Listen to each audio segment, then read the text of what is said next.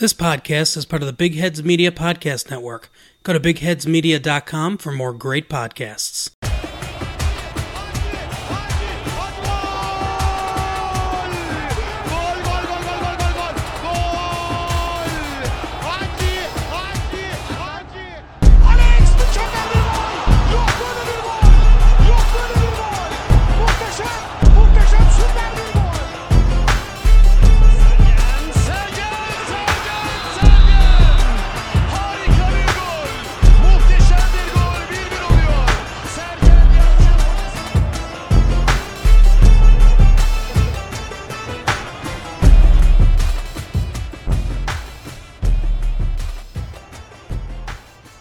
Hello ladies and gentlemen, welcome back to Football Ala Turca. We're back after a lengthy hiatus. It's been a while since you've heard us, and we're back now for the new season, the 2020-2021 season, which will be played with additional teams, as we know, 21 teams in total. That means 40 games for each respective team, which in turn means a very cluttered schedule.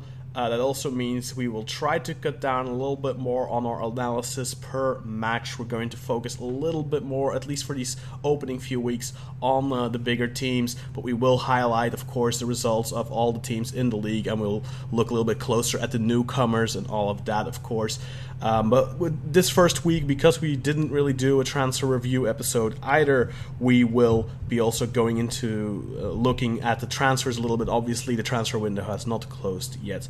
But just to inform you what you can expect from this episode. Hello, my name is Kaan Bayezid. I am joined by Burak Sezgin. I was going to say Yilmaz again. Burak Sezgin, the man of the law. He'll be passing judgment on all the dubious referee calls, and it wouldn't be Turkish football without dubious referee calls, of course. Jakub Marofolu joins us as well from the Netherlands, our house Trabzon pundit, I should say. And then, of course, Umut Naderi joining us live right now from Istanbul. I think, Umut, you're in Istanbul right now? Yeah, currently, but I'm about to travel to London again, I think. Okay, so in a couple of weeks you'll be able to hear Umut's very bad English accent again. Hopefully he'll tone that down today, though. So our Galatasaray representative, of course, Umut. Burak, of course, our Fenerbahce representative. And I, myself, the Beşiktaş representative, so to speak. Uzar Dinger isn't with us today. He got snowed in, apparently. But he'll be back one of the coming weeks for sure. So guys, welcome to the show. It's been a long time. I'm very happy to speak to all of you again, and because of course we keep in contact in our WhatsApp group and discussing stuff, what's going on and things like that, but we haven't really spoken like this ever since our last episode, really. So how have you guys been the last couple of weeks? Well, I can't remember the last time we did an episode, and we are thankful to the listeners for bearing with us. We are back with the start of the new season. Last few weeks I have been keeping myself busy with work. I work from home. I've worked from home since before we were locked down, so that continues. I've continued to add to my action figure collection, so if you do follow me on Twitter or Instagram, you'll probably be able to see pictures of my display cabinet, new figures that are coming in. I've been going on walks, listening to some podcasts, getting a little bit of eavesdropping in on our competition, and also been having barbecues and shisha, as you would expect from me. So yeah, I'm excited for the Super League to start, and also Premier League to start in England, which is where I live. So I'll be looking to follow that and seeing how Çağlar Söyüncü does, who was picked in the PFA Team of the Year. So I think that's the first time a Turk has been picked in that team in England. So that's a good achievement. So let's hope he kicks on. He did have a very good game at the weekend for Leicester, who kept a clean sheet. So, yeah. Jakub, what about you? How has your hiatus from football been in the last couple of weeks? Well, it's been the same since Corona started. I'm pretty much living the same every day. It's like I'm stuck in my own personal Groundhog Day. But I'm good. Nothing too much to complain about. Everybody at home is healthy. I'm healthy, and just trying to think positive thoughts before the inevitable meltdown of Trabzonspor this year. So I'm just trying to keep my composure up. We'll see how long it takes. It will probably not take that long, but I'm good. I'm doing good. Glad to hear that. What about you, Moods? Are you already eating extra sujuk for the long trip back to England? Yeah, I think so. But like every day is same when you are like alone in the house, and I don't have nothing much to do apart from like playing games or like reading books. So I'm trying hard to keep my sanity. Unfortunately, the league has started, and we now have so much business to watch these games, and but like they're not as good as they used to be without the fans cheering in the stadium. So, but it's better. Like without the football, it's not pretty good. Every day is the same. Yeah, for sure. That's definitely the case. We miss the fans in the stadiums, but I do think that in the second half of the season, we will be allowed, 15% capacity in the stadiums or something along those lines? They did make a statement about that, if I'm not mistaken, but for now... two of the every seat is like empty, like one empty seat and one filled seat after that. So... we've also bought our season tickets, but they said they're gonna compensate every missed game and take it to the other season afterwards. Okay. So it's like a deal, some kind of like that. So yeah, that's nice.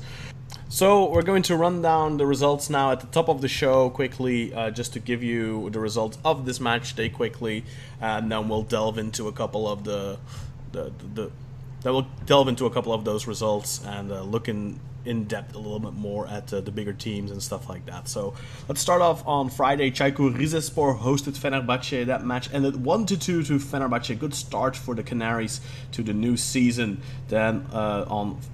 Then on Saturday, we had a bunch of games. Demirgroup Sivasspor, last season's revelation to an extent at least, lost at home to Alanyaspor, who had a strong finish to last season and have a strong start to this season now.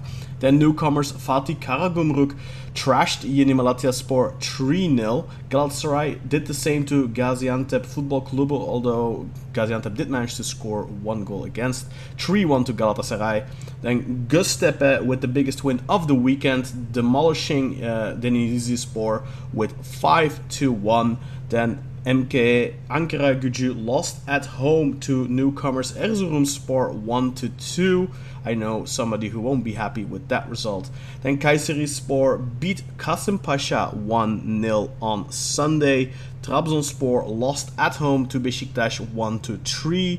And finally, on Sunday, we had Antalyaspor beating Gençlerbirliği 2-0. And then earlier tonight, the reigning defending champions Başakşehir lost away from home to newcomers Hatayspor. So the new kids on the block in the Turkish Super League, if I'm not mistaken, all getting off to a flying start. 3 for 3 for the new teams in the Super League. They all get the 3 points.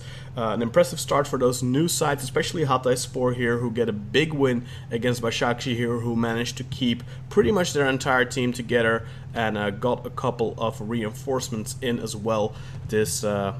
We also unfortunately had Başakşehir eliminated from the Europa League a couple of weeks ago when they played their return game against Copenhagen. That didn't end too well. Another European result that also took place during the summer break was Beşiktaş losing 3-1 against PAOK for the Champions League qualifiers, and only one leg was played there because of Corona. So Beşiktaş are already out of the Champions League qualifiers, so they will head down into the Europa League. But we'll speak more on that when the Europa League qualifiers start.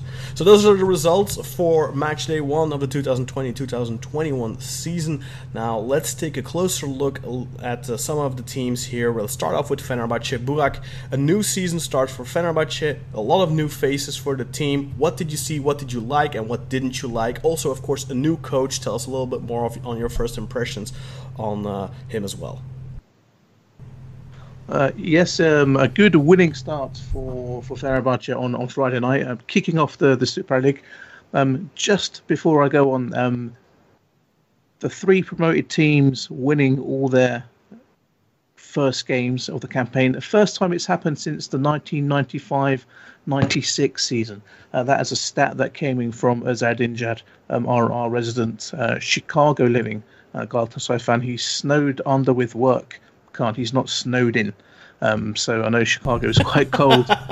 So just so our listeners know, he's okay. He's just got a lot of work. So time difference is he couldn't make it today, but he's not snowed in. He's not going to turn into Jack Nicholson from The Shining and come at us with an axe.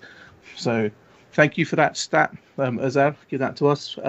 Switching to Friday night's game, like you say, brand new coach, Erol Bulut, returning to his Juve. As they say, the Canary comes home. He joined us, I think 95-96 was his first season with us, or maybe it was the one before, if I can remember, all the way back then. He won a championship with us. He then moved around a few more clubs in Turkey. He played for Olympiakos. He was managing in Turkey at Malatyaspor, and then he went to Alanyaspor when Sergen and him did the old switcheroo after one season. And now he's ended up at Fener. Apparently, there were rumours that Fenerbahce were going to be in for Andrei Shevchenko as manager, supposedly, before the Euros then got cancelled and put back. So make of that what you will. But I, for one, I'm happy with the appointment of Erol Bulut. He's a young manager. You could call him a dynamic attacking manager, someone to bring some new blood. He knows the club as well, which is good. Even though it's been like over 20 years since he's played for us, you play at a club, you kind of get an idea of the DNA of the club and how it works. And you had your eye on him for a while already. I think that he was one of your favourites for a while already, right? For me personally, yes. And that's purely because of him having played for us before, and the fact that you've seen some good football being played from him in his teams in both Malatya and Alanya, attacking and not so defensive minded. Looks like he likes to use wingers to go forward. So I was excited about what he could bring to the club, and we've made some decent transfers as well when you look at it. So I'm sure a lot of you are aware of the transfers that Fenerbahce have made. The ones that really give me some hope are players like Mert Hakan Yandash and Jose Sosa in midfield, because I think that is going to add some steel, some creativity, some character in there, which we've been lacking. We've got a couple of new centre-backs now. You have Lemos, the Uruguayan, and Tisserand, who's signing anytime soon. And up front, you've got Enner Valencia and Mometiem, who look like they're going to be two exciting players. And we're looking to add some more. And it looks like we need it, because judging by Friday's performance, we were lucky to win. I think if you look at the game as a whole, Rize were the better team. They looked fitter. They looked stronger. They knew each other much better, which you expect from a team that has been together for a while now. They may have lost a few players, but they've added. They were playing at home. Gotta say, their pitch was awful. I think Jakub mentioned this to us in the group chat a few weeks ago when I think Trabzon were playing a friendly there, and yeah, their pitch looks like it was a bloody cabbage patch field. The ball wasn't moving easily. You can still see that a lot of the Fener players were not too familiar with each other. Again, you've bought all these players and chucked them in a very short period to adjust.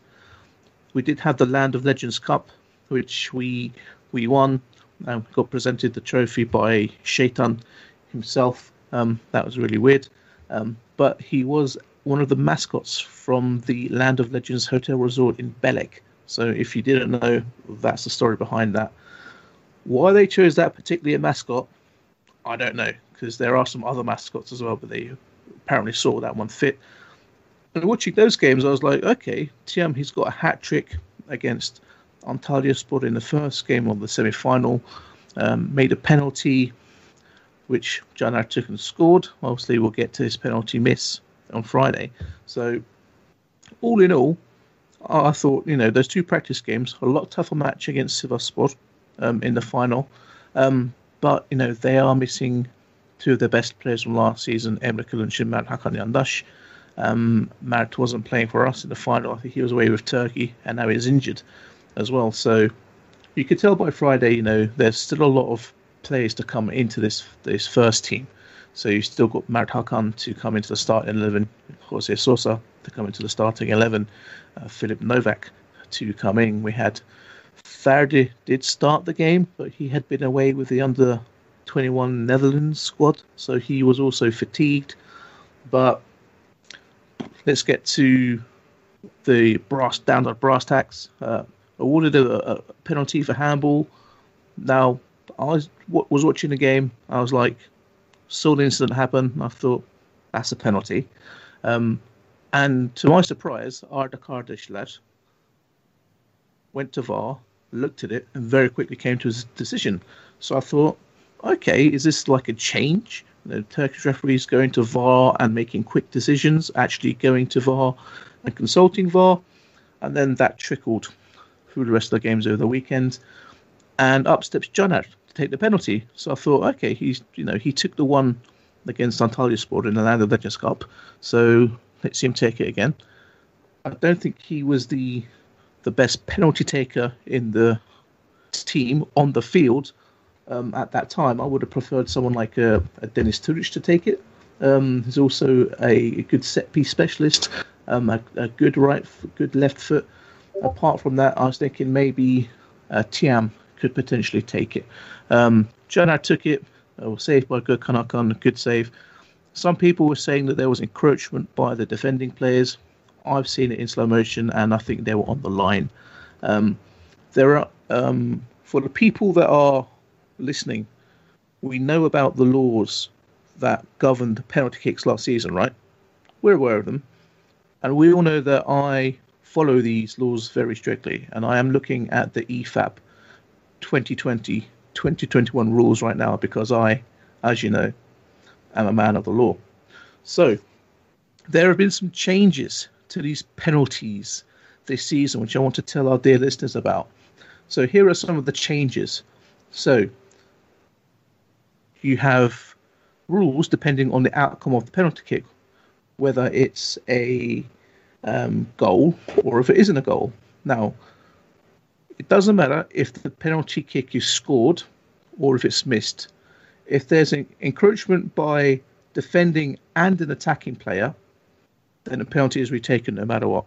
So, for example, if Caner had scored that penalty, but let's say Tiam was in the area and Morozuk was in the area at the same time, the penalty would have to be retaken.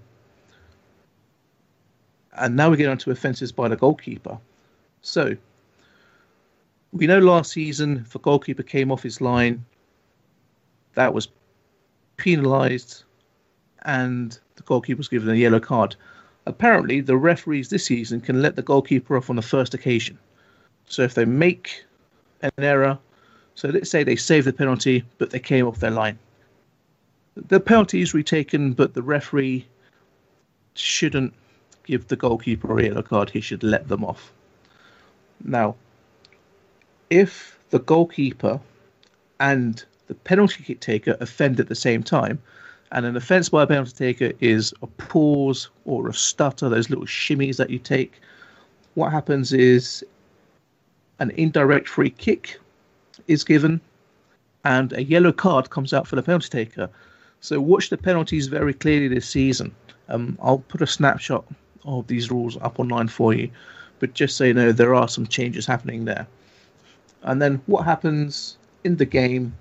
First half finishes, a lackluster performance by Fenerbahce. I'm thinking, where is the attack or creativity going to come from? These players look tired. They don't look like they know each other very well.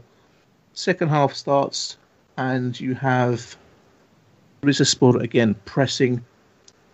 Melniak bombs it down our left-hand side, puts in a great cross to Milan Škoda, who scores a great goal. Great-headed goal. Altay, no chance. So I'm thinking, here we go. First game of the season. Away to Rize. Rize are playing much better than us. Then what happens? The two old Fener boys, Caner and Gökhan Gönül, combine. A little routine that they've been running for years now. In swinging corner by Janad, header by Gökhan. Now, there's no goal line technology in Turkey. The ball crosses a line. It's clear to see on VAR. And I'm thinking, bloody hell, here we are.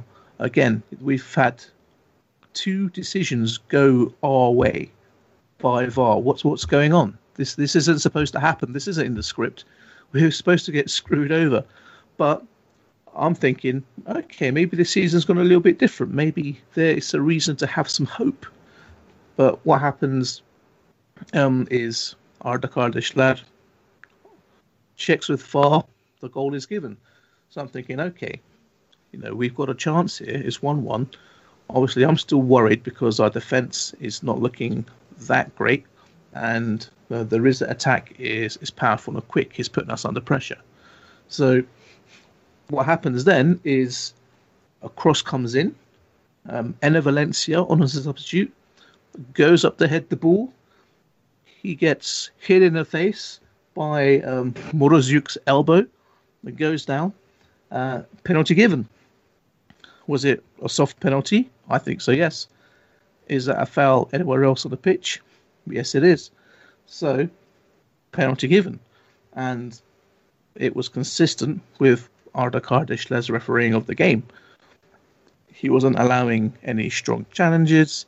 There was a similar position with Frey, where he pushed the Rizespor player over, which was soft. He gave the foul against Fenerbahce for Rize.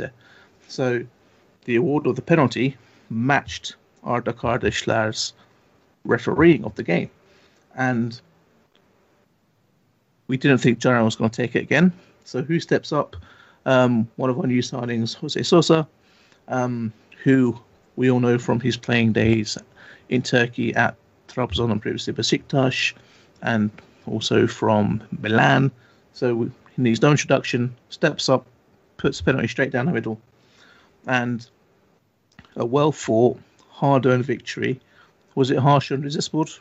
Yes. I think the fair result for that would have been a draw, because we didn't look that deadly.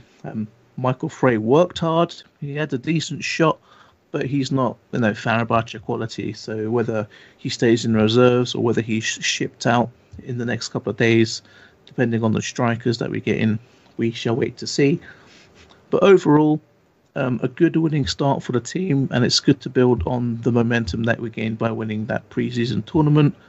However hokey-cokey you might call it, it's good to get into a winning mentality. It's good to see Gökhan Gönül with the captain's armband on, and I'm looking forward to the players coming back. I'm excited to see what Erol Bulut does with this squad. So I'm thinking in my head, is he going to have Ferdi and Tiam on the wings, and then maybe we're going to be signing a striker to play down the middle. Tiam does give me Musa Sow vibes. He's not really a winger. He's not really an out-and-out striker. He can start on that right-hand side and come in. Enner Valencia, speedy. I just hope he doesn't turn out to be Gary Rodriguez Mark II. But what I'm excited to see is that central midfield. Like, we now have Gustavo, Sosa, Ozan, Ömer Faruk Beyaz, Mert Hakan Yadaş. Looks like Gelson is on his way out. We have somehow got Udinese to sign Tolgay. And we have Tolga Ciğerci, who I would keep as a squad player. I think he's very underrated. He gets a lot of hate from Fener fans, but when you need someone to come in and do a job of winning the ball, fighting, scrapping, pushing people, being a bit of a bully, he's that lump who's a little bit mobile. Would I want him on the end of a through ball? No. Would I want him running through with the keeper one-on-one? Definitely not. But would I want him in that engine room when it's 1-1 or we're 1-0 up with 10 minutes to go? Yes, I'd want Tolga Ciğerci and then mixing it up a little bit. So, may have gone on a little bit long. I'm glad you have entertained me, but it's been a long time since I've watched a league match for Fenerbahce. It's a long time since I've seen a win. So those are my thoughts. Good to get off the winning start. The only way is up. Let's get our players back to fitness, and we've got to do it quickly because we're playing Galatasaray in 2 weeks. All right. Okay. That's all. You give your thoughts there. A great little summarization of the window, of course, and the game. Just one thing though, do you really feel that was an elbow to the face? Because I have an angle here that I just sent in the group as well. Like, there's no contact with his face, man. It's Like, an elbow to the face. It's not like a vicious elbow. It doesn't even touch his face. Look at the angle I just sent. Like, there's no contact with the face whatsoever. It's like an elbow to the shoulder at most. Well, it's contact, right? Yeah, but that's not to the face though. That's not an elbow to the face. Well, it follows through, so maybe it's a forearm to the face, but it is what. Listen, if that penalty was given against my team, I'd be pissed off. That doesn't even get given in the middle of the field. It does for me. No, Yeah, never. it does. But No, like no. I say, it matched Arda Kardishler's reffing of the game, so it matched his consistency of reffing. So That is yeah.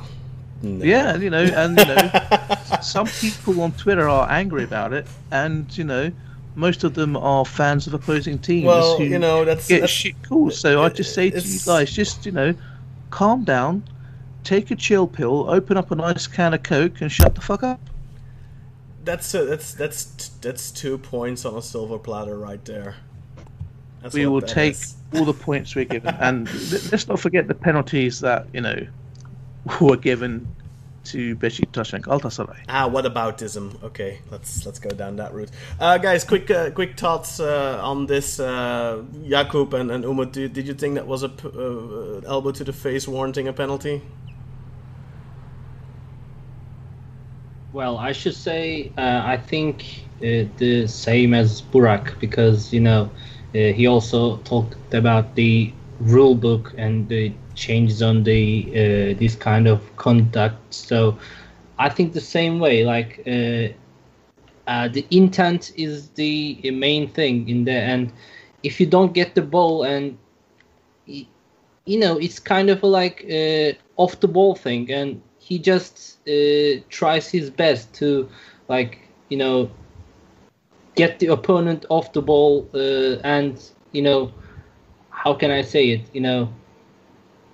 Get him in a worse position than he is. So, and if you don't, control your arms inside the box, the opponent can use it, and even if he didn't dive, I don't think he dived, but he can dive. So these may give. No, it's not a dive. I don't even think he's reacting to the quote unquote elbow. I think he's just going up for the header and just goes under the ball. He got the opponent's elbow into his face. So I can say it's a clear penalty. Yeah, not as crystal clear, but you can see it in your zoomed version. Yeah, I'm zooming in on it right now. I don't see any contact with his face, man. Like, did you see the video I sent from the other angle? Like, where's the contact to the face? He's literally going up for the header, going back for it. No. You can't challenge like that in the box. Yeah, you have to challenge. He's just making himself broader. He's just going for the challenge. It's barely a challenge. Moroziuk knows exactly what he's doing. He's a savvy character. This Ukrainian. I do like his new hairstyle as well. He's the bald head and the beard. He looks. Isn't he Croatian? Think about that. Some kind of players don't even put their arms on their backs inside the box to avoid hand contact. That's to avoid a handball. It has nothing to do with the physical duel. Yeah, with but you have to be careful inside the box, because eventually you regret it if you don't care about it. So you have to be careful every time. Jakub?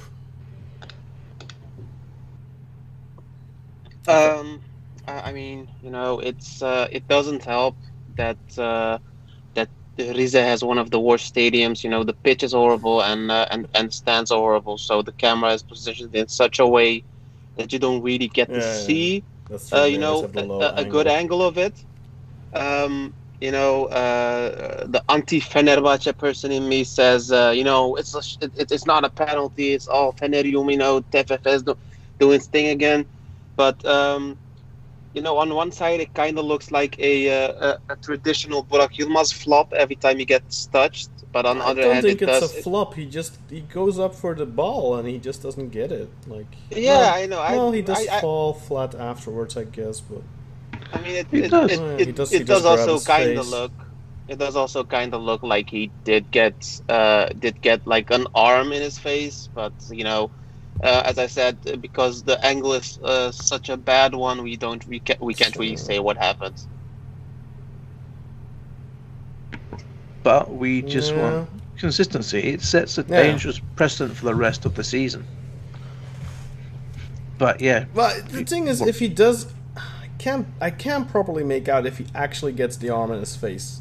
If he does get the arm in his face, you know, then it's a penalty, definitely. The card thinks he did. I just can't make it out if it actually went in his face. Well, that's why we're doing a podcast about it and not refereeing games on the pitch. If only we could. Yeah, you might actually be right. Does he?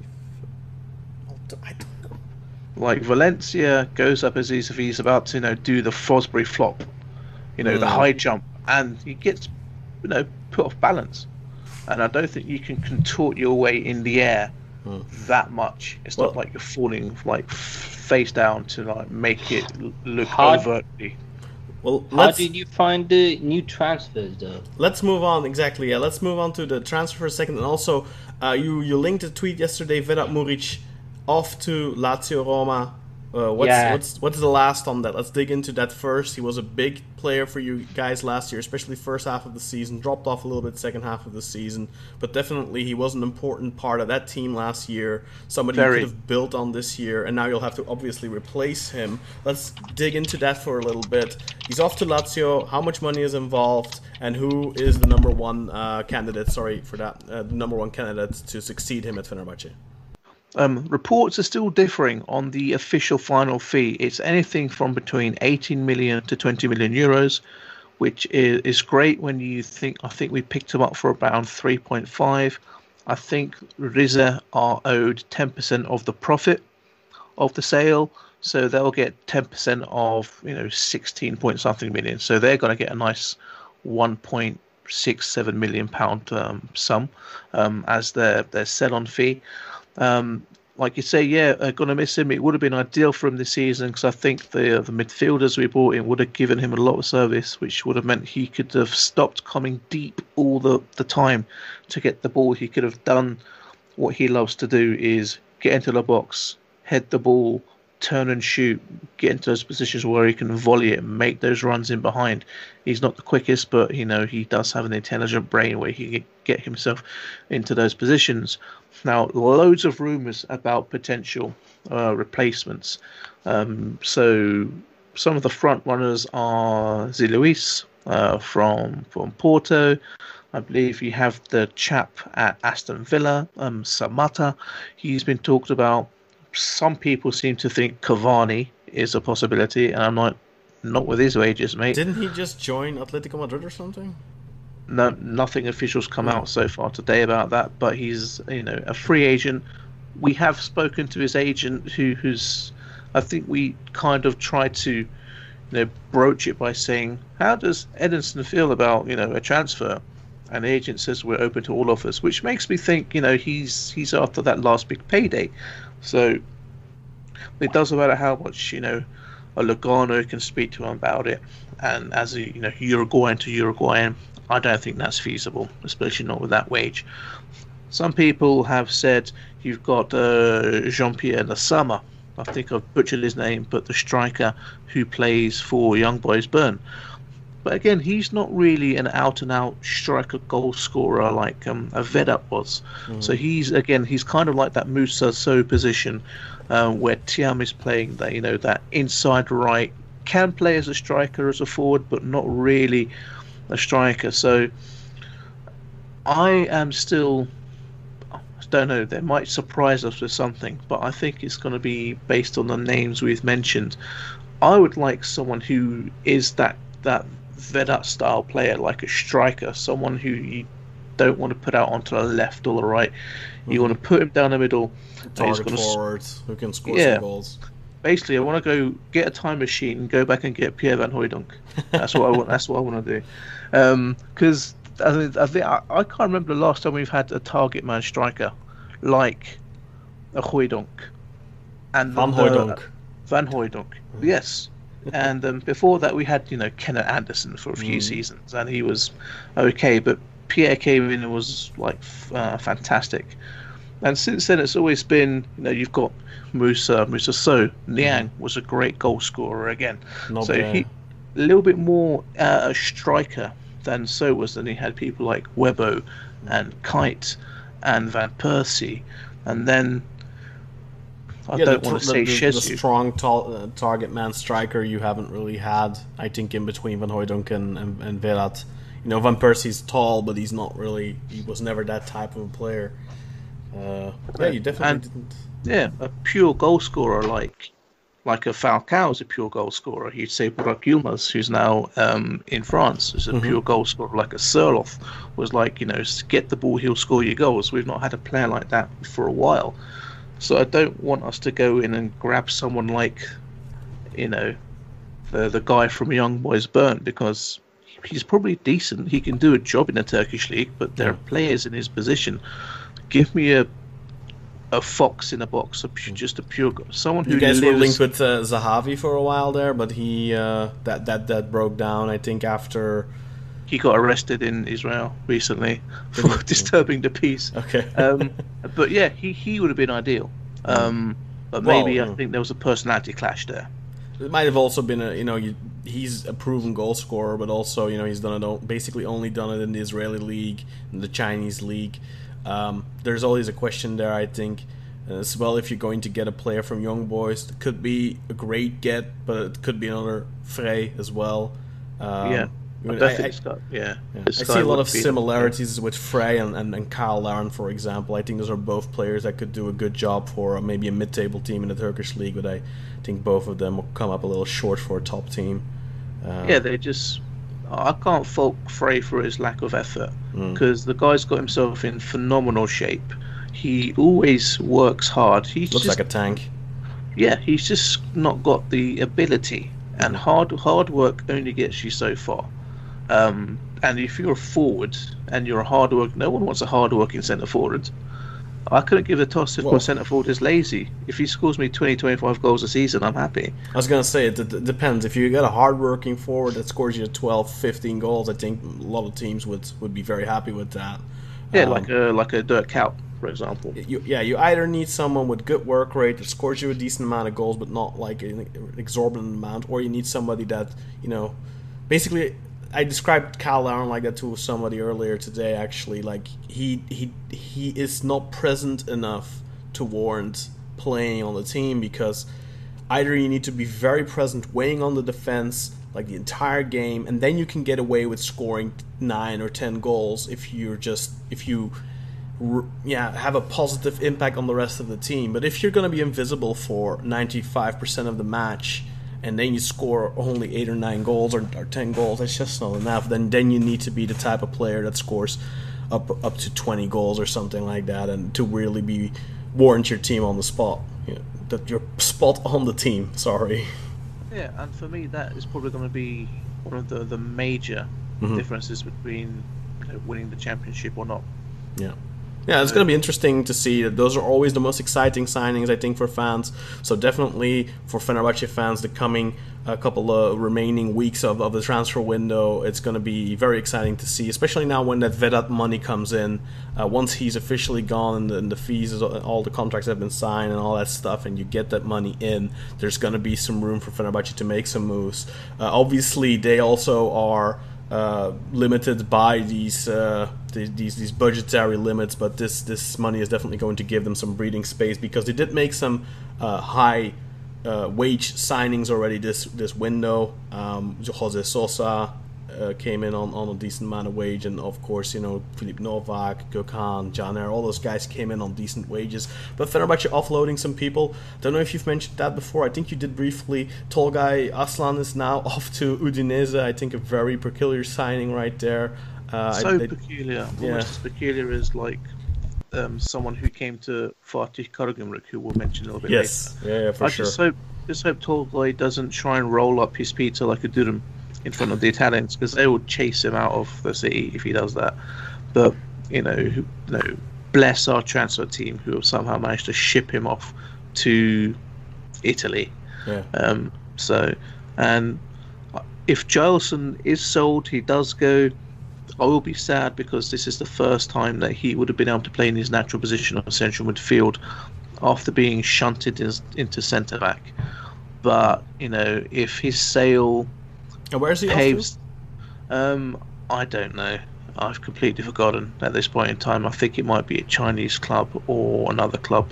Maybe or Jakub can have a look and let us know whilst we're waxing lyrical. But if the rumours are true and Jarlson's exit paves the way for Dorkan Sinek to come in, then I'll be happy. We have said there's going to be a couple more transfers to happen, but it's been a messed up pre-season. It's been a messed up year, let's be honest. A messed up year, which is messed with the transfer season. It's messed with players. So let's do the best we can. We've done okay so far, and like I say, 2 good sales for us. Last year summer we sold Elef Elmas to Napoli for circa 20 million euros. This summer Vedat has gone to Lazio. I think next summer you could maybe see Ferdi and Altay go together, or maybe one goes and then one goes a year after. And then you have time for someone like an Ömer Faruk Beyaz to stake his place in the first team and then go when he reaches maybe 19-20. So, buy him cheap, sell him high. That's pretty much the tactic I think a lot of the Turkish sides are going to have to kind of employ for the next couple of seasons whilst we build the country's football back up. Yeah, and lots of that, of course, will also depend on the country's financial economy, the economy rebounding at some point. It definitely will have to, or building up the football is going to become that much harder. But definitely, if you're able to sell some players for 15, 16 million, 18 million, 20 million, that definitely goes a long way. And of course, Fenerbahce have a couple of players you could definitely think, like Ferdi, who can in a couple of years maybe make that move as well. And Trabzon definitely have those types of players. Beşiktaş have a couple of exciting young guys running around as well. Let's quickly highlight that result as well from Sivasspor and Alanyaspor. Alanyaspor just continuing their good run of last season, their good finish to last season. Sivasspor continuing their bad run of form, perhaps. Alanyaspor, they made a couple of really interesting moves as well. This transfer window, if I'm not mistaken, I believe they signed Babacar from Fiorentina. Which is somebody that has been repeatedly linked with the big Turkish clubs, really. And they just seem to be able to get those really interesting strikers every time. I don't know how they do it. Like, they got Wagner Love a couple of seasons ago, then they got Papi Cisse, now they got Babacar. Very interesting how they always seem to get those high-profile strikers. Good start to the season for them, of course, for Alanyaspor. They will also be in action in Europe this season in the Europa League qualifiers. So let's hope that those transfers they made, which I don't think we're going to delve into deep right now. We'll do a full-fledged transfer review once the window closes. But good start to the season for Alanyaspor. Then already we talked about this as well. Fatih Karagümrük getting off to a good start with a 3-0 win over Yeni Malatya. Let's quickly highlight that big transfer that Burak already alluded to. Earlier today, that news broke. Former Anderlecht, former Lazio Roma, former AC Milan midfielder and Argentina midfielder Lucas Biglia has signed for Fatih Karagümrük. A mind-boggling move, really, especially if you look at the Turkish economy right now. The state of the big clubs do all have to size down, save on their budget, on their wage budget, and then we see somebody like Lucas Biglia coming in, and I think Umut, you linked something along the lines of 2.8 million for Biglia. How is a team like Karagümrük affording that? But more importantly, why is a player like Lucas Biglia coming to a club like Karagümrük? I think he could definitely still have gotten a higher profile club to snatch him up. What do you guys think of that move? I think you can just get a player by using the attractiveness of Istanbul, a big city in Europe, and you can just give him some promises and decent wage will do. Yeah, definitely. I mean, that kind of attribute Kasımpaşa and Başakşehir has as well. A club from Istanbul has a bigger advantage during these big transfers. Yeah, we've seen it with Kasımpaşa, with Ryan Babel, with Ryan Donk, with Scarione. They had a lot of good names a couple of years ago that they all seem to attract around the same time, so it's definitely a part of it for sure.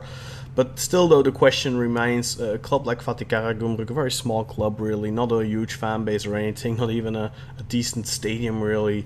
How are they on earth being able to afford something like this?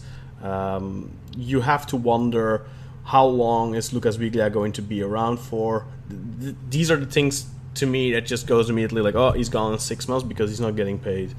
We'll have to wait and see. Hopefully not the case, because that's just more bad press for the Turkish league, especially with a high profile player like that. But a very noticeable signing, and we look forward to seeing him on the Turkish potato fields for sure. Let's head over to Galatasaray then. They get their season started with 3 points as well. 3-1 win at home against Gaziantep. Emre Kılınç scoring on his debut, and Radamel Falcao with a brace. Umut, how did you experience this victory for Galatasaray? Well, it's the first game of the year, and everybody wants their first game to be a victory like this. And also, we seen Arda Turan for the first time with a long time, and it was quite a surprise to me that he performed really well under the Galatasaray shirt. Even though he made some mistakes in his past career as a person, I don't think he did bad things on the field as a football player, but as a person, he did some bad things throughout the media and his daily life. But I think every Galatasaray fan missed him, even though of his mistakes.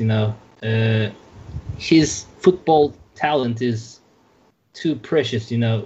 Everybody wants to watch him, and even though he wasn't fit, he did his best on the field and tried his best, and I think he made a difference on the field. But Gaziantep Football Club wasn't a test for Galatasaray. They are like an easy team in the league, but we get the privilege to watch him for the first time in a long time, and we watched Emre Kılınç and his goal. Falcao did his best to feed him the goal, and Galatasaray scored a great goal, starting with that penalty in the first few minutes. A handball caused by a shot deflected. Shot came in by Feghouli and deflected by handball. Referee went to VAR to check it, and it was given after a few seconds. And Falcao scored it, and afterward he assisted to Emre Kılınç, and he finished it really well.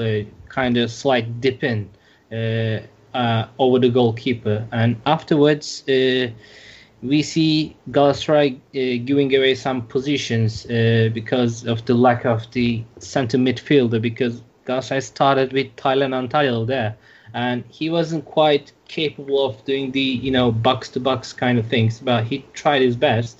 But it showed some lack of that kind of player on the field for Galatasaray, and we should have a signing in these days before the transfer window closes. It's quite urgent for it. It's also a fixture of tight. We're gonna play like 60 games totally in this season if you're including the European games and the cup games. And for sure, you'll have to need a good quality central midfielder, and you can't just go there by Taylan Talil and Ryan Donk or Ömer Bayram. You can have some tough games in these fixtures, and you have to be well prepared for them. And afterwards, we seen Mbaye Diagne coming in for like a few minutes at the end of the game, and even though he had like low on time, he still had his chance, but he hit the post. From close from the goal, but he showed great signals, and he showed like he will compete against Falcao this season, and which will benefit Galatasaray in this tough fixture. Yeah, for sure. You missed a striker when Falcao and both what was his name again? The Romanian guy. They were both out at the same time. Of course. Yeah, exactly. Yeah, and Galatasaray have made some moves this window. Arda Turan, as you already alluded to, Emre Kılınç, of course, which I think is one of the most exciting moves. But then they also signed Omar El Abdullaoui. That's going to be a while. El Abdullaoui, but I really liked him as well. He's like really pacey and really stamina, like dynamo kind of player. Yeah. Like he's like Lines, but a better version. He wants the ball and he tries to get it back every time a team loses the ball. But sometimes he's too eager to get it, and he just loses his position and just leaves his space behind like blank. So it's an invitation for the opponent to like go and get there. With both him and Saracchi, I think you have two very offensive backs. That's going to be interesting to see how some of the more proficient countering sides try to exploit that. Another signing that definitely, I think, turned some heads, Oğulcan Çağlayan.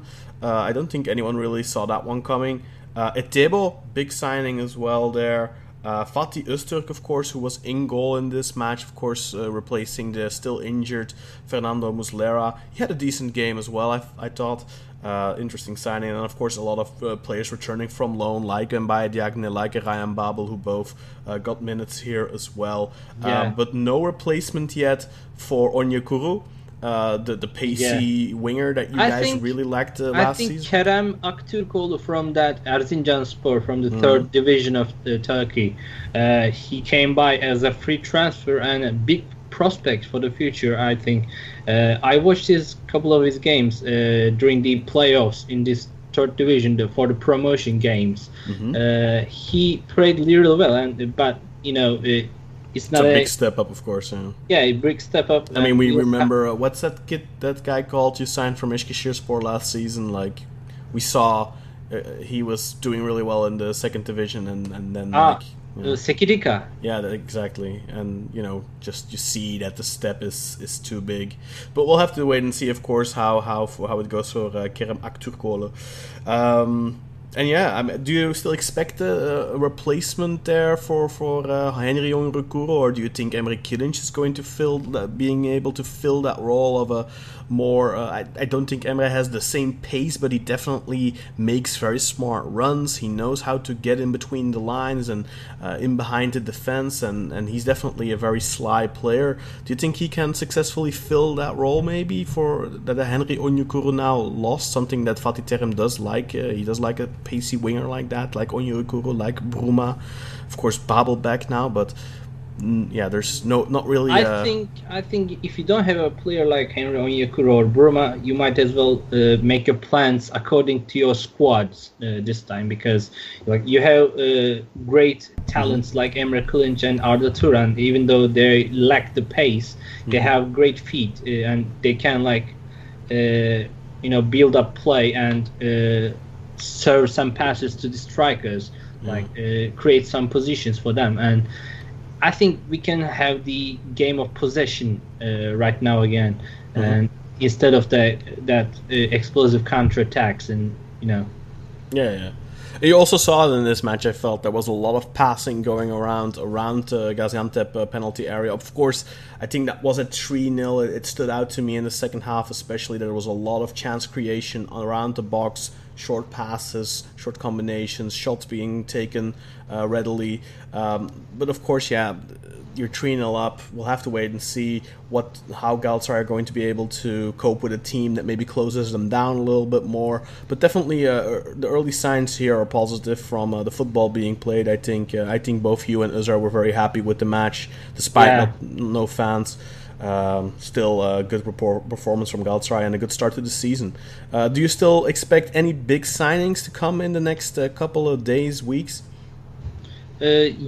I think so. Even though we have Atebo as a central midfielder, I'm expecting another 1 or 2 signings to come. As a backup, we have to be have a great depth of a squad for these tight fixtures. Yeah, for sure. Yeah, that's 40 matches in the league alone, like you already said, and then on top of that, European matches, and on top of that, Turkish Cup games. Yeah, but all teams are going to need a much broader squad than before, which only adds to the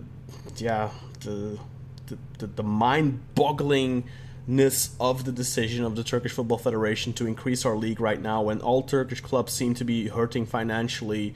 You're basically telling them, well, we know you're hurting financially, but you do have to sign more players because you're going to have more matches to deal with. So it's just a really weird decision all around, I feel. Let's move on then. Of course, we had a really big result from Göztepe against Denizlispor, 5-1. Flying start for Göztepe, who were very close to signing Turkish international Sinan Bolat. But that didn't happen last minute.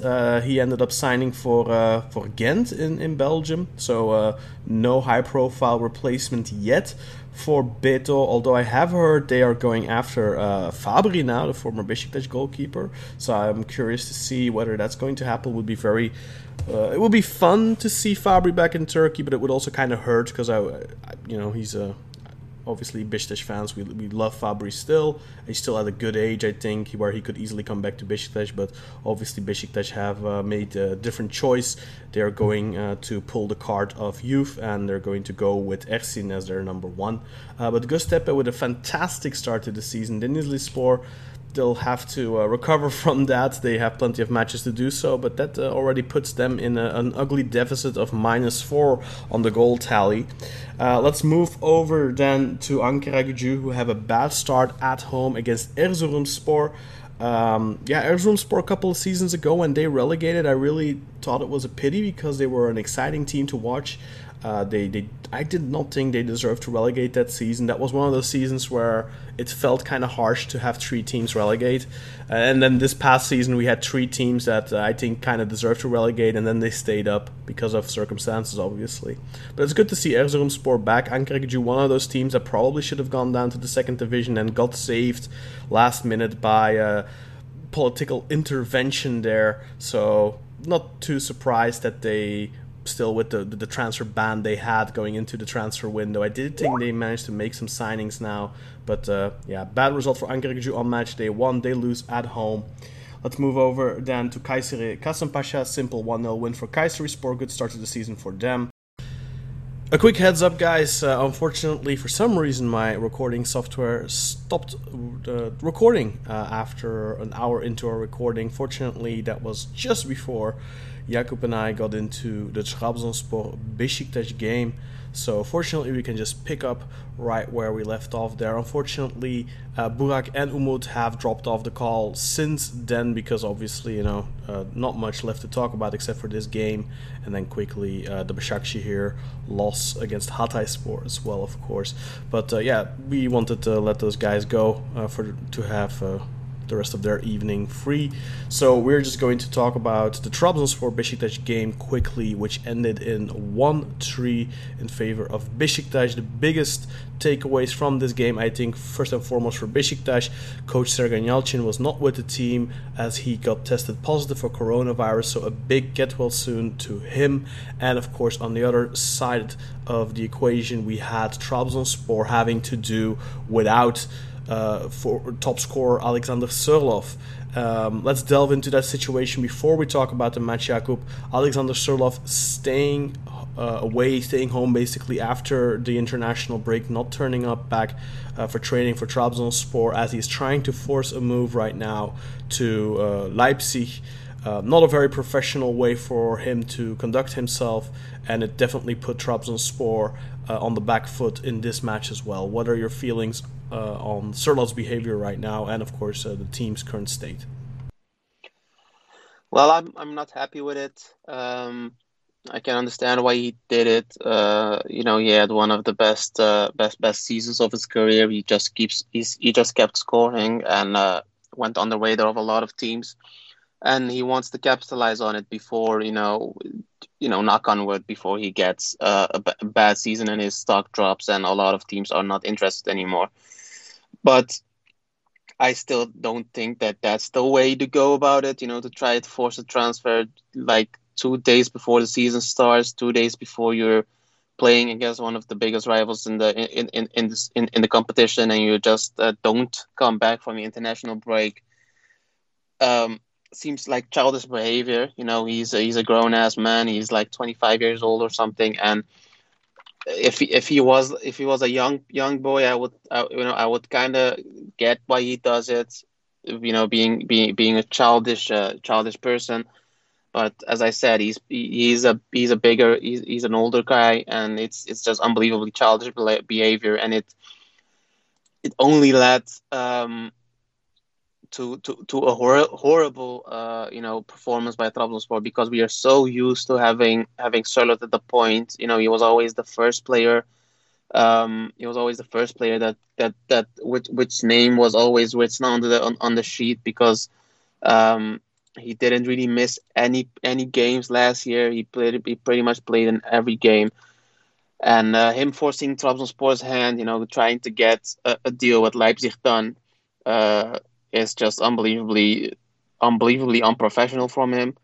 Trabzonspor is obviously trying to think about their own before they are thinking about the player. They are thinking of getting the most for a player, and Sørloth is one that can easily get a player 20 million euros, and every penny that's above 20 million is a win for Trabzonspor, because we are in a precarious situation financials.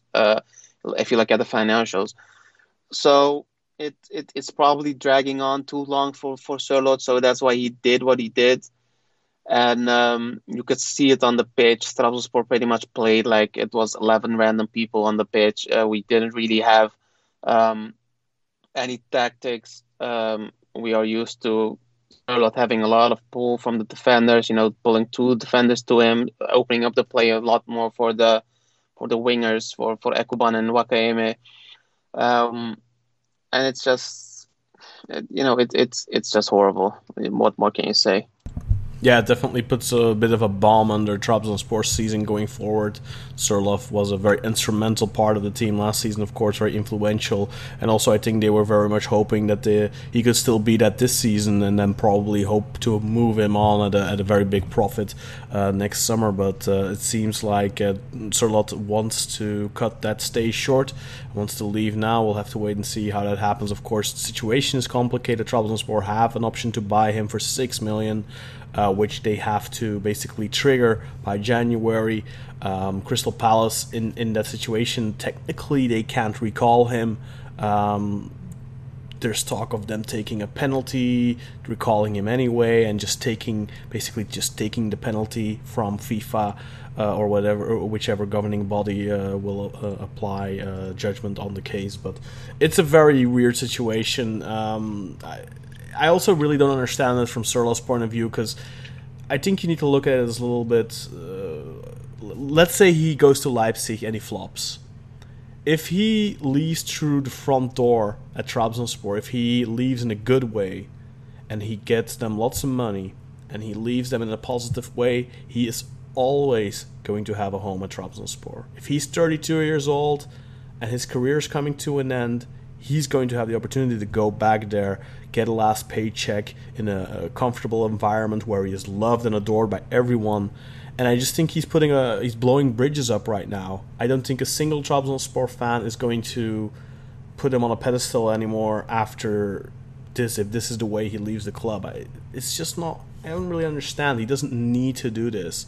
He can put pressure on the board without doing stuff like this. This is just going to cause him, getting hated by fans that absolutely love and adore him. And I at the end of the day, I know footballers are in it to make money, but they're also in it for the fans. They should be, at least, right? I mean, that's part of why you play, to be loved and adored by the fans. And he would have gone, I think, his whole career being loved by millions of Trabzonspor fans, and now he's just putting a bomb under that as well for his own future. I don't know. It feels, for me personally, even as a Beşiktaş fan, I even told my friend this the other day. Like, I find it appalling, and I know that it's probably not really Sørloth doing it. It's probably his agent pushing for it, and that's usually how this goes. But yeah, they have too much power in this situation. It's very unfortunate for Trabzonspor. You could see it in the match. It definitely had its impact on their play. They were just lackluster simply because of the fact that, of course, Ekuban was forced to play in the striker role. He's not a natural striker. You could see that every time the ball got played into him. There were multiple situations where I thought to myself, if they had a real striker right there, I think we would have had some issues, especially with Wellington not being the most secure defender at the back. Boring game all in all, I felt like, from both sides. Beşiktaş weren't very particularly impressive either, especially in the first half. Good goal from Tyler Boyd, although it did take a deflection, which definitely helped it beat Uğurcan. Not much goal-scoring opportunities. I don't really remember much from Trabzonspor in particular. I don't remember anything from Beşiktaş either, except for the goal in the first half. And then, of course, in the second half, especially after the penalty and the red card for Flavio, the match opened up a little bit more room. Jeremy Lens scored a very good goal on the counter. Good assist from Dorukhan Tokus, who comes back from his injury. Beşiktaş had a couple of more chances, I think. And then, of course, Trabzonspor scored where Ersin made a big blunder. But all in all, I thought Ersin played a good game apart from that, and I'm just very happy that he got that out of the way in this game, where it doesn't impact the scoreline, where it doesn't really impact... Well, it does impact the scoreline, but it doesn't impact the end result. It doesn't cost Beşiktaş any points. I just hope he learns from this and that he can build on it further, because he is the first Turkish goalkeeper at Beşiktaş in a very long time that I have liked. There's a lot of positive I see in him. I have high hopes for him. I just hope that he can learn from mistakes like this and get it out of his game. Let's talk a little bit about Trabzonspor's transfer window so far, though. Obviously, the plan wasn't really to get a replacement for Sørloth yet, so not much movement in the striker department. But there have been some movement in terms of their midfield. Of course, Jose Sosa left in the summer. He had to be replaced. They got another Norwegian international, if I'm not mistaken, Trondsen, which unfortunately he suffered an ACL injury not too long ago. What were your first impressions from him in the friendlies that you saw? Do you think that he's the type of player that could replace Jose Sosa long term at Trabzonspor? I mean, he did have that spark to him. You know, he was the one that the moment he got the ball, even before he got the ball, he always looked ahead. You know, tried to pass. You know, you always looked at the passing lanes, and he was pretty much the guy that was supposed to take over from where Sosa left. And I think that the board and Eddie Newton pretty much banked on him doing that. But they all put their eggs in one basket, and the basket fell over and all the eggs broke pretty much. So we don't really have another player that is a ball distributor. Trondsen was in the friendly games. He was always the one that was doing that with Flavio and Abdülkadir Parmak doing more defensive duties. And we just don't have anyone at the moment that can reliably do that. Flavio is more of a mellow type of player. He's more a player that is trying to get in the brain of the opposing players to get them off the ball. He's more of a physical player, and our midfield is pretty much just dead at the moment. Last year we also had Ndiaye. Ndiaye could always do that a bit, with his pace, and he took long strides, so he could get up the pitch really quickly. And yeah, at the moment we don't have anyone. Our midfield is pretty horrible at the moment with Guilherme and Abdelkader Parmak pretty much being our only midfielders. And all the rest of them are youngsters that probably won't get any meaningful minutes anyway. Mm-hmm. So you could see it against the Besiktas that there was just no creativity at all. You couldn't. They weren't really confident enough to get the ball forward, even though, I don't think that.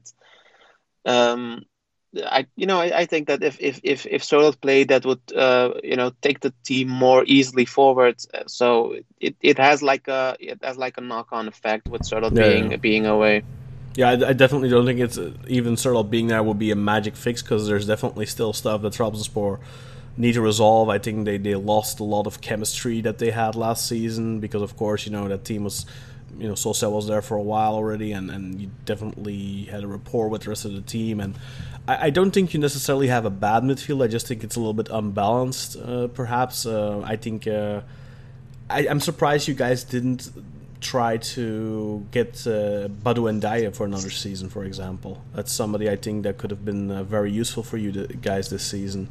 I'm also a little surprised that you guys didn't go in for Bernard Mensah, of course, who Besiktas managed to sign on loan from Kayserispor. I think that's somebody who could have done really well at Trabzonspor as well. And I think right now we have that situation with Besiktas, and Galatasaray and Trabzonspor. They all really needed to strengthen their core a little bit.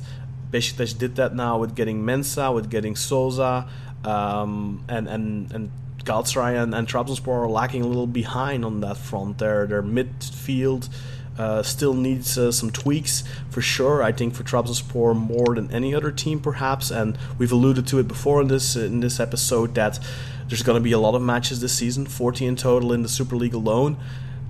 Teams are going to need squad depth. Trabzonspor don't really have that. What's the rumblings in terms of the transfer market? Are Trabzonspor still aggressively going after midfielders and other positions right now? At the moment, the transfers are pretty much being done for the defense. We are currently pretty much defenseless. We don't really have any good defenders. Manuel da Costa has his contract rescinded, so he's gone on a free. Supposedly Hosseini is going to Porto, and we didn't get any defenders. We got midfielders. We got an attacker in Steven Plaza, but we didn't get any defenders at all. And our defense was already shaky last year. But you guys did get Ed Guerrier back from loan from Feyenoord. Of course, he hasn't played a single minute for you guys last season. You basically got him in that deal for Yusuf, and then he immediately went out on loan. You, of course, are from Rotterdam. You support Feyenoord in the Netherlands. Did you get a glimpse of him? What are your impressions of him? Do you think he's going to be a part of the team going forward? Do you think he's going to be important? I mean, he's a pretty good player with the ball on his feet. But there were a lot of reports coming out that he was going to sign with Feyenoord once again, a loan with an option to buy. But that didn't happen, and the new reports are coming in that he's going to stay at Trabzon. But for some reason, I don't think that he will be a starting player. Mm-hmm. All the BS that's going on backstage, and the issue isn't that we didn't have one extra defender. The issue is that we didn't really have a defensive pair that was always consistently playing. Mm-hmm. And I think that's just going to happen. That's just going to keep happening, and it's it's annoying me to bits. We are linked to several defenders, but we have been linked with several players, of which people told, pretty reliable people told that we already got them. We were just waiting on whatever money or something. The limits, probably, yeah. I mean, it seems like we and Trabzonspor and Beşiktaş are the only ones that are thinking about the limits. But yeah, it's weird. Who cares at the moment if you can just pretty much buy any player and be okay with it. Yeah, I find it very odd as well. Like it seems like Beşiktaş and Trabzonspor in particular are really trying to fit everything within those limits, and then we see Fenerbahce sign players left and right, and obviously now they have that Vedat Muric money, which I think they were pretty confident on, and maybe already had assurances on, so maybe that's why they made the moves they did so far. But still, though, you see Fenerbahce throwing around quite a lot of money for older players, really, short-term moves, and then you wonder, why aren't those limits affecting them? Why are Beşiktaş, why are Trabzonspor so heavily impacted by these limits? Obviously, for Galatasaray, we know their budget for this year is significantly higher than the other teams, so there's, we can understand it a little bit there. But for Fenerbahce, their budget is 20 million euros this season, going into the transfer window. Obviously now with Muric being sold, I don't know exactly how much of that money will be counted towards their budget, but they started off with 20 million budget. Trabzonspor started off with roughly 20 million. I think Beşiktaş started with 36, and then we had Galatasaray with like 60. So Galatasaray definitely had the highest budget, but it's very curious. Yeah, so Sørloth, he's probably going to force that move successfully, I would imagine, at this point. Is there any talk at all about a potential replacement for Sørloth? Not really. I have heard a couple of people. We have a Trabzonspor Discord channel that grew out of the Trabzonspor subreddit, and I have heard of a couple of people being mentioned. But I would not be surprised if you guys end up with Vincent Aboubakar. I don't think that's going to happen. I think that Aboubakar has a couple of health issues that are just, not okay. If you can see definitely. I mean, he has the knee issues, and that's the main reason why Beşiktaş are interested in him, but he's kind of like their last resort right now, and that's due to their concerns about his health. But I think that with Aboubakar, it's kind of like Dembaba. Beşiktaş were very concerned about Dembaba when he came off of his leg break, and they didn't take the gamble. They didn't dare. And then, of course, he went to Başakşehir, and he did really well for them last season. Aboubakar is kind of the same thing. You have to take that leap of faith and hope that he's going to be okay. I have heard from many people that his knees are in really bad shape. From people I trust and rely in Portuguese media, people who have ties close to the club and stuff like that, and they have all told me he's not the same player he was when he played for you guys before. And that's also what I'm telling my friends now, because they're like, oh, I can't believe we're passing on Aboubakar and we're going to end up getting Nikola Kalinic, and why did we pass on Aboubakar, why did we pass on Balotelli, and blah and blah and blah, we're going to end up with this guy now, I can't believe it. And to those people, I'm just like, look, guys, I'm sorry, but from what I'm hearing, Aboubakar would be a massive gamble right now. The thing is, though, if you can get him for a relatively cheap price, relatively cheap wage, and he does find his former greatness, so to speak, you have an amazing player on your hands, of course. I think it's definitely the type of signing the type of risk were to take for a team who have room to take those risks. I just don't think that, for example, Beşiktaş right now are capable of taking that risk. I also think Trabzonspor aren't in a position right now, if they have to replace Sørloth, it wouldn't be the smartest move on their part to take a risk on a guy like Aboubakar. What you could do, for example, is sign Papi Cissé and Aboubakar, and then hope Aboubakar does well, and if he doesn't, you still have Cissé, as an alternative. But obviously Cissé is 35. He's not the best option, but he's got a proven track record in the Turkish league. He's probably a very quick and easy fix, not too expensive. He's also free. So that is also an option. But of course, now I'm just throwing names out there which are completely not linked to Trabzonspor right now. But we're just gonna have to wait and see, of course, how their situation develops. A few more thoughts on the match. What did you think of the opponents? What did you like about Besiktas? What did you not like about Besiktas? And any thoughts on their new transfers? Besiktas kind of slipped between my fingers, so to say, when thinking about transfers. Fenerbahce is pretty much the big winner, so to say, because they made all the big name transfers. But we know how that usually pans out. Galatasaray were the big winners of the transfer season last season, or even Fenerbahce. Both Galatasaray and Fenerbahce both made really big moves, and they both ended outside of the top 5. So that's not true, actually. Yes, it is. An injury could happen anytime. But I still think that Fenerbahce's squad last year wasn't that bad. It was just all the circumstances were just horrible, so it happened. But as I said, Besiktas pretty much flew under the radar for me. I still think that you have a horrible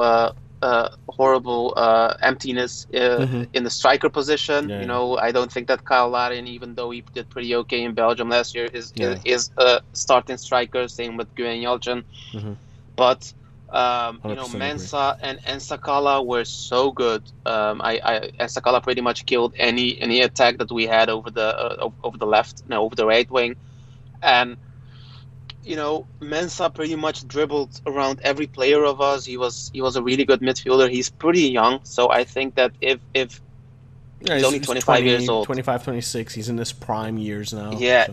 if Besiktas is able to get him, even though his transfer clause is pretty high, I think that he could. Yeah, I think that he can play for the next 5 years or something. He's a pretty good player. He's pretty decent, or you can sell him for a pretty good price when Besiktas reminds me a little of Manuel Fernandes. He gives me some Fernandes vibes. Yeah, he's pretty calm on the ball also. So I quite liked the new transfers. Ersin had a horrible mistake, but I don't think he should be judged on that single mistake. I do have to say, Trabzonspor hit their first shot on goal in like the 65th minute. So I'm not going to say he had a good game, but I don't think that he should. I don't think that Besiktas fans, a couple of fans that I know of, that immediately want to send him to the gulag just because he made like a horrible mistake. That's a pretty young mistake. Yeah, for me, the most important thing, something I always look at for goalkeepers is not so much, like you said, like the first shot you had to stop was like 60 minutes or something.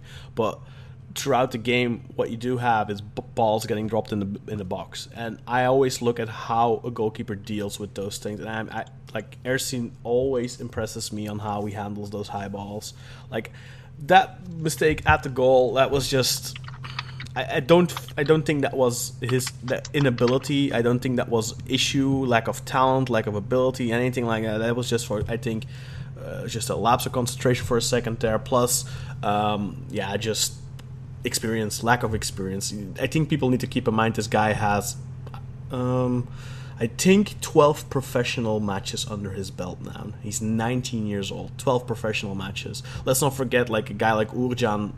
He's got like 60 plus games under his belt. A guy like Altay, the same thing. Like he played 2 seasons for Ankaragücü before he even played for Fenerbahce and stuff like that. Like Ersin is very inexperienced, and he's a youth product from the club itself. Like if there's actual Beşiktaş fans who think that he should be sent to the gulag or whatever it is you said, I think they probably need to consider supporting a different team, because I think if you can't even support your own youth product, academy products that are showing great promise, because they make one mistake, I think you're probably doing something wrong as a fan.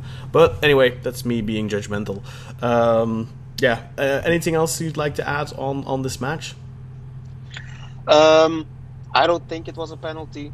I think it was really soft, and I like to think of myself that I'm pretty, honest about stuff like that. That if it was a penalty, I would say it. You know me, you have known me for the last year, so I think that you also kind of know that what the way is that I think about stuff like that. But all in all, horrible game by Trabzonspor. I quite liked seeing Flavio, play, even though he got a really, really stupid, easy yellow card. I don't think that it was his second yellow, to be honest.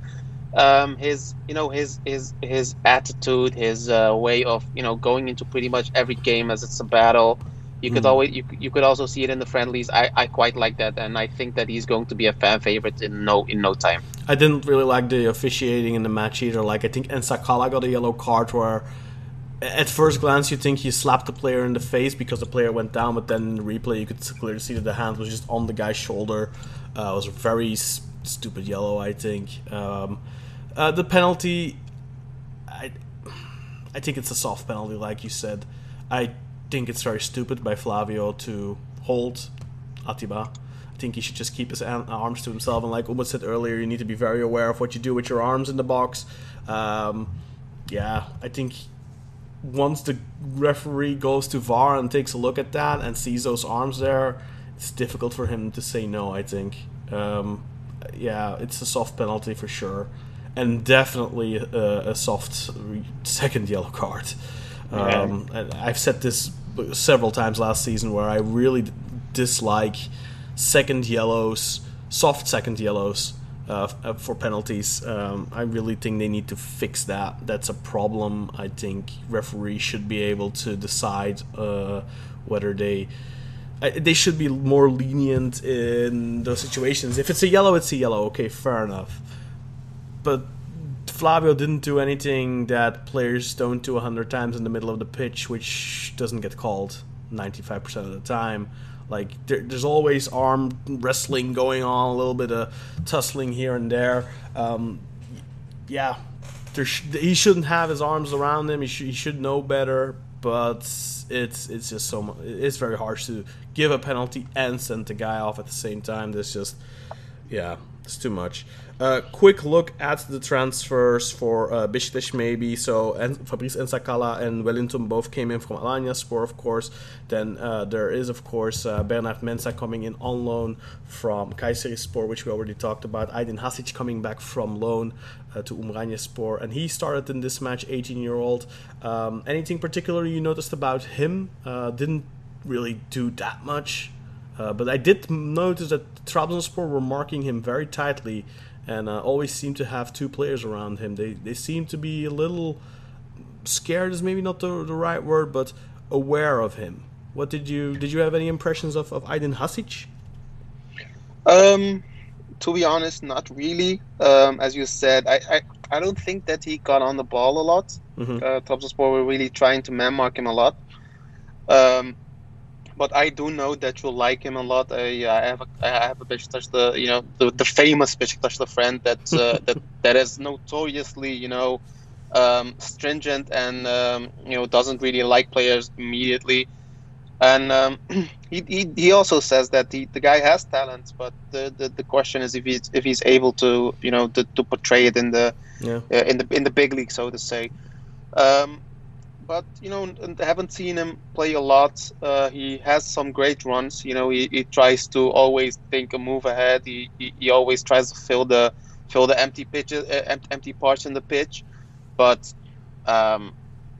it was a pretty boring game. It could have also been that I just zoned out after a minute. For sure, I understand. Yeah, I also think he's the type of player like he has a really good shot.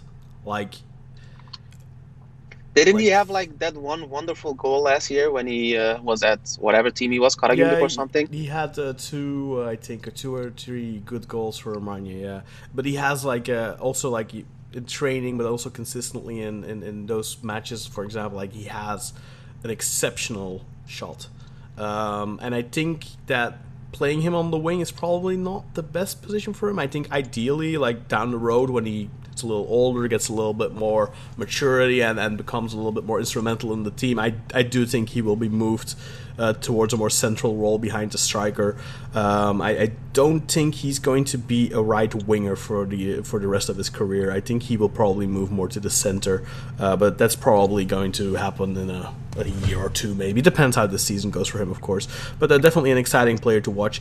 Another player that I'm very excited about is Atakan Uner from Altinordu.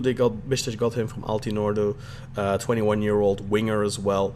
Has consistently played a lot the last couple of years, both for Altinordu and for I want to say Denizlispor.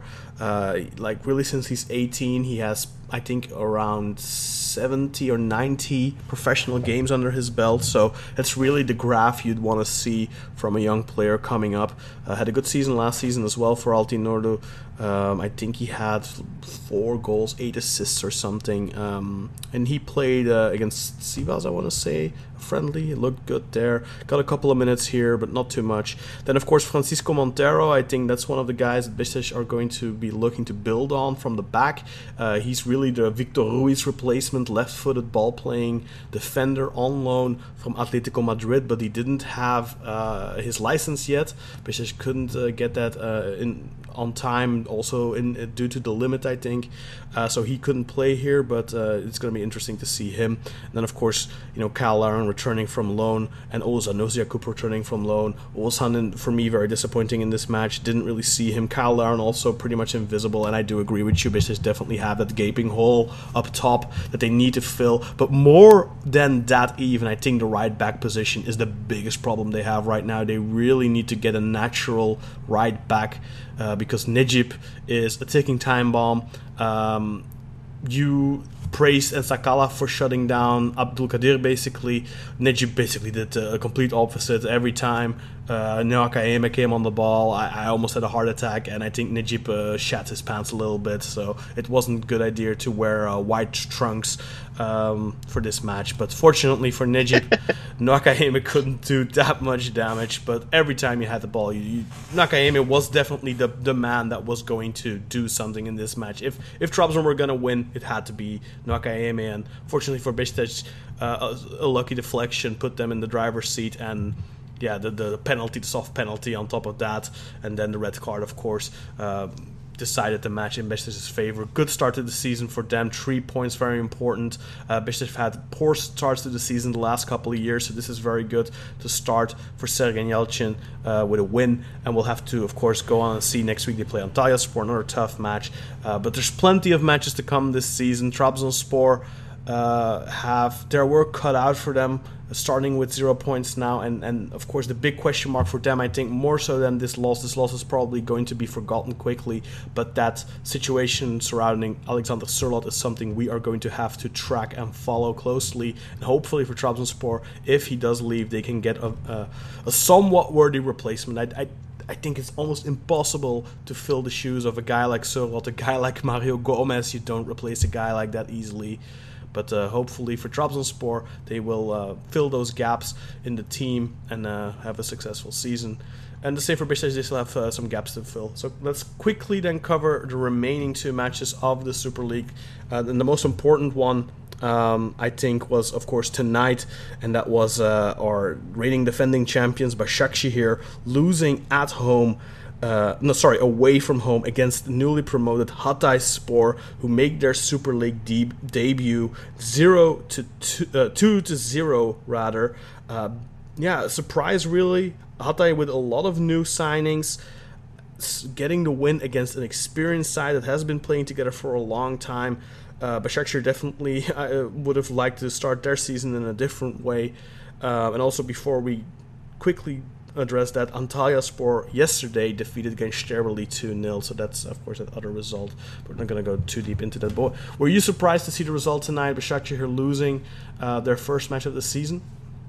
I did. Başakşehir didn't really lose a lot of players. They pretty much only lost Robinho, I think, and Irfan Can is supposedly going to Villarreal. I don't know how long that is going to take. Mm-hmm. But they still have a pretty good team, and they got Rafael and they got Emboli or something. Yeah, I think they lost Clichy as well. I think Clichy was end of contract, right? Yeah, but all in all, they still pretty much have the same team as last year. So it was unbelievable that they lost to a new, the newly promoted team. But it could have been that Hatayspor was just playing with the power of baklava and kunefe and all those things, and they just kept going at it. It always I always like it when new teams do good. We talked about how Fatih Karagümrük got Lucas Biglia and is pretty much throwing money at the wall, and Hatayspor didn't really do that as far as I know. Yeah, no, they didn't. They made some signings, they made moves, but they definitely didn't spend extravagantly. They didn't sign anything, any big names. They have some familiar names, like for example Strail Popov, which we will remember from Kasımpaşa. I think they got him last January. Oh, this January already. They have some familiar names that have played in the Super League before. Somebody you will definitely remember, Gökdeniz, or what's his name? No, Gökhan Gökhan. Karadeniz. Yeah, right. Our famous flop. Yeah. Well, he's actually promoted quite a few teams to the Super League.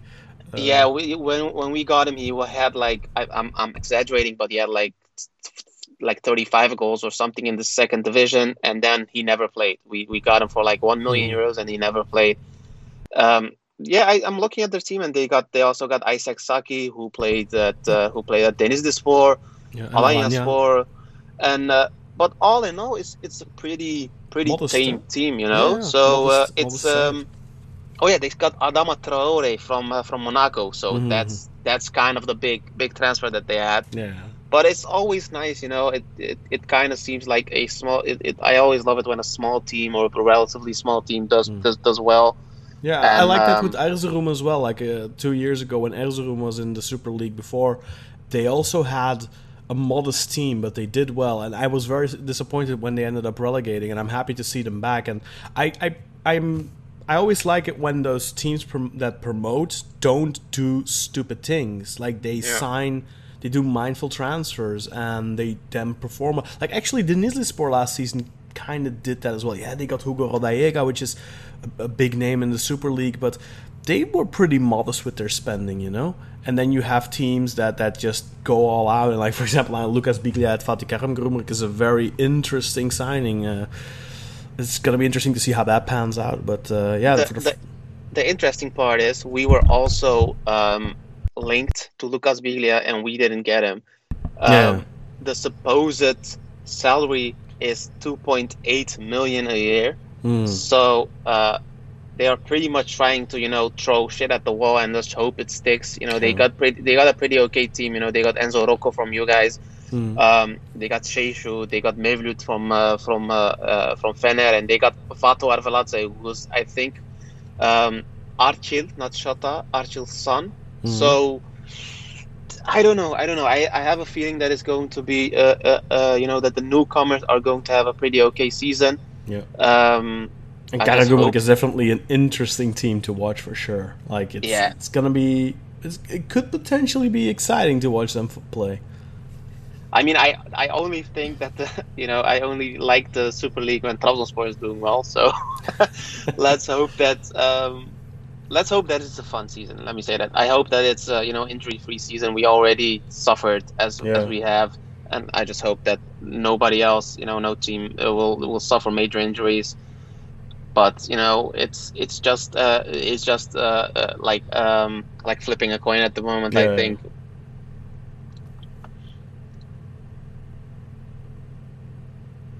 You still there? Yeah. Oh. Okay. So a little question before we go. You as you already said, Sergen was diagnosed with the coronavirus. I think that like a secondary hakem, also a referee, also got it.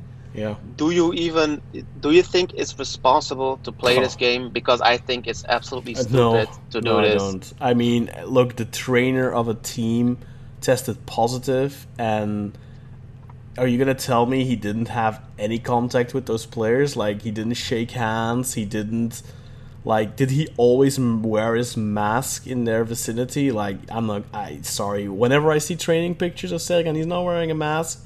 Like, I don't think this is responsible. Like, what are they gonna do if in a week or so suddenly half of Trabzonspor and Beşiktaş are positive and they can't play? What, are they gonna get scrapped from the league and relegated? What's gonna happen? Like, I don't know. I have a feeling that the league will be suspended in like 4 weeks. I think 4 or 5 weeks, because I don't know. the current view of how the virus is developing in Turkey isn't really promising. You know, it's horrible all across the world, but it's kind of disturbing how horrible it seems to be. And Yeah, it's I just because hope. many people in Turkey don't take it serious. Like, they laugh at it. They like, I think Umut was heckling the behavior of many people a couple of weeks ago. I remember him saying stuff like, "There's people who are like blatantly just going, I'm immune," basically. Like, the kind of behavior, like they're bragging about doing the opposite of what they're supposed to do and stuff like that. And yeah, I don't know. I'm very curious to see whether this season actually ends, whether it gets finished. I understand why they decided to go through with it for the clubs. It's a lot of money. Yeah, that's the thing. Like, the clubs are already in a very precarious position financially. I think if they decide not to play and the BN money gets pulled and all that kind of stuff, I think that would be the potential death of Turkish football. Because if Beşiktaş, Fenerbahçe, Galatasaray, Trabzonspor die, I don't know what happens. Like, then Turkish football is dead, I think. So I understand why they make the decision that they made. It's basically, like, it's what every government in the world is doing right now. They are making very difficult decisions where they basically choose their economy over the population's health. And, you know, if they wouldn't be doing it, the land would go under. Basically, the countries would go bankrupt, and people would lose their jobs and their houses and whatever, and then people would hate them for doing that. And yeah, it's a very difficult position, like, for the decision makers in every facet of society. It's very tough. But do I think it's responsible to play football right now? Definitely not when there's been a positive test in a team and they have a match 2 days later or 1 day later. Like, yeah, no, like, I don't, but yeah, we'll have to wait and see. I'm very curious to see if we're going to see more positive tests coming out of either team, and I'm very curious what then the reaction of the league will be. Yeah. Anyway, I think that'll do it for this week's episode of Football Ala Turca. Again, I do apologize for the technical difficulties we have unfortunately encountered where we lost a part of our recording, but obviously we re-recorded that part. But for Burak Sezgin and for Umut Naderi, I wish you all good health, and I hope you will be back with us next week for next week's episode. Jakub, I want to thank you very much, and of course our two co-hosts that have already dropped off the call. Thank them very much as well for joining us. I want to thank you for listening to Football Ala Turca. See you again next week. See ya. Have a nice week, everybody.